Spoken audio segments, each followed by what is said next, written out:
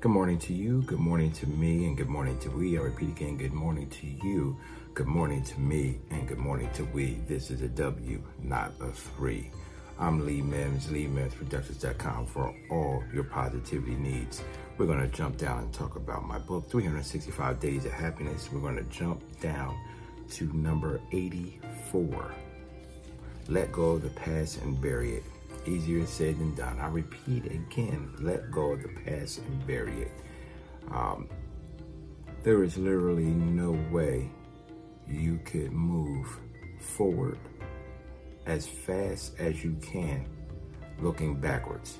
I'm pretty sure in a race, you're not going to be looking behind you. And I've seen some professional races when somebody turned around for a brief fraction of a second, it took from their speed, it took from their steam, their gas, and the next thing you know, the person who's totally focused on their own race has just passed that person. Worry about your race, worry about your speed, worry about your gait. You worry about what's going on in your life, okay? Don't worry about the next person. I often say when my wife makes my plate for dinner, who has been taking care of me for decades at this point, I never look over at the guest plate and see what's on their plate. I never look over at my kid's plate and say, oh, I don't have this and I don't have that.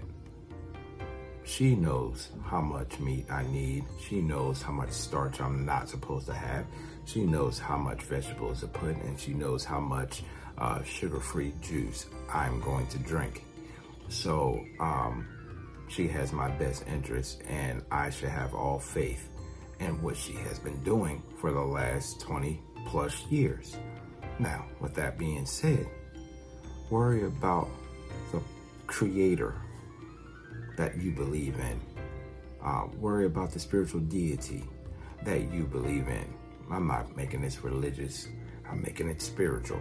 Worry about whatever is in your life is meant for you, and stop worrying about the next person. Stop worrying about what they did in the past. Stop worrying about how they're being blessed in the now. You can't sit here and worry about what somebody else has going on in their life.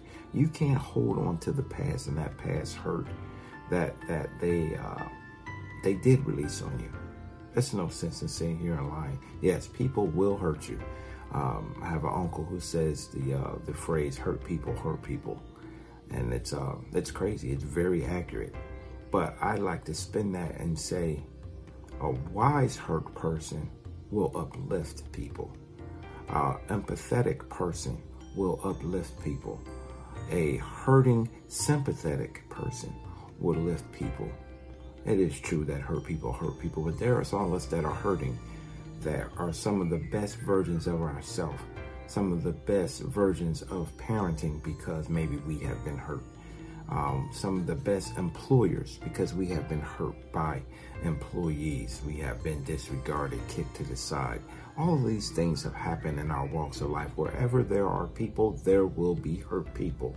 And there will be hurt people forever hurting people. Some of us have been cheated on in our past relationships.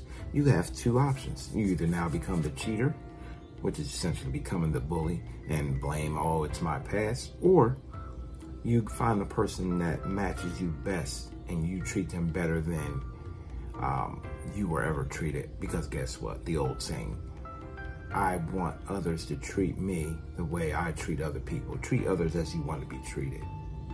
Okay. And that all goes back to forgiveness. You want to be forgiven, but you don't want to forgive. How is that? How does that even work? It makes no sense. Life is a vicious circle.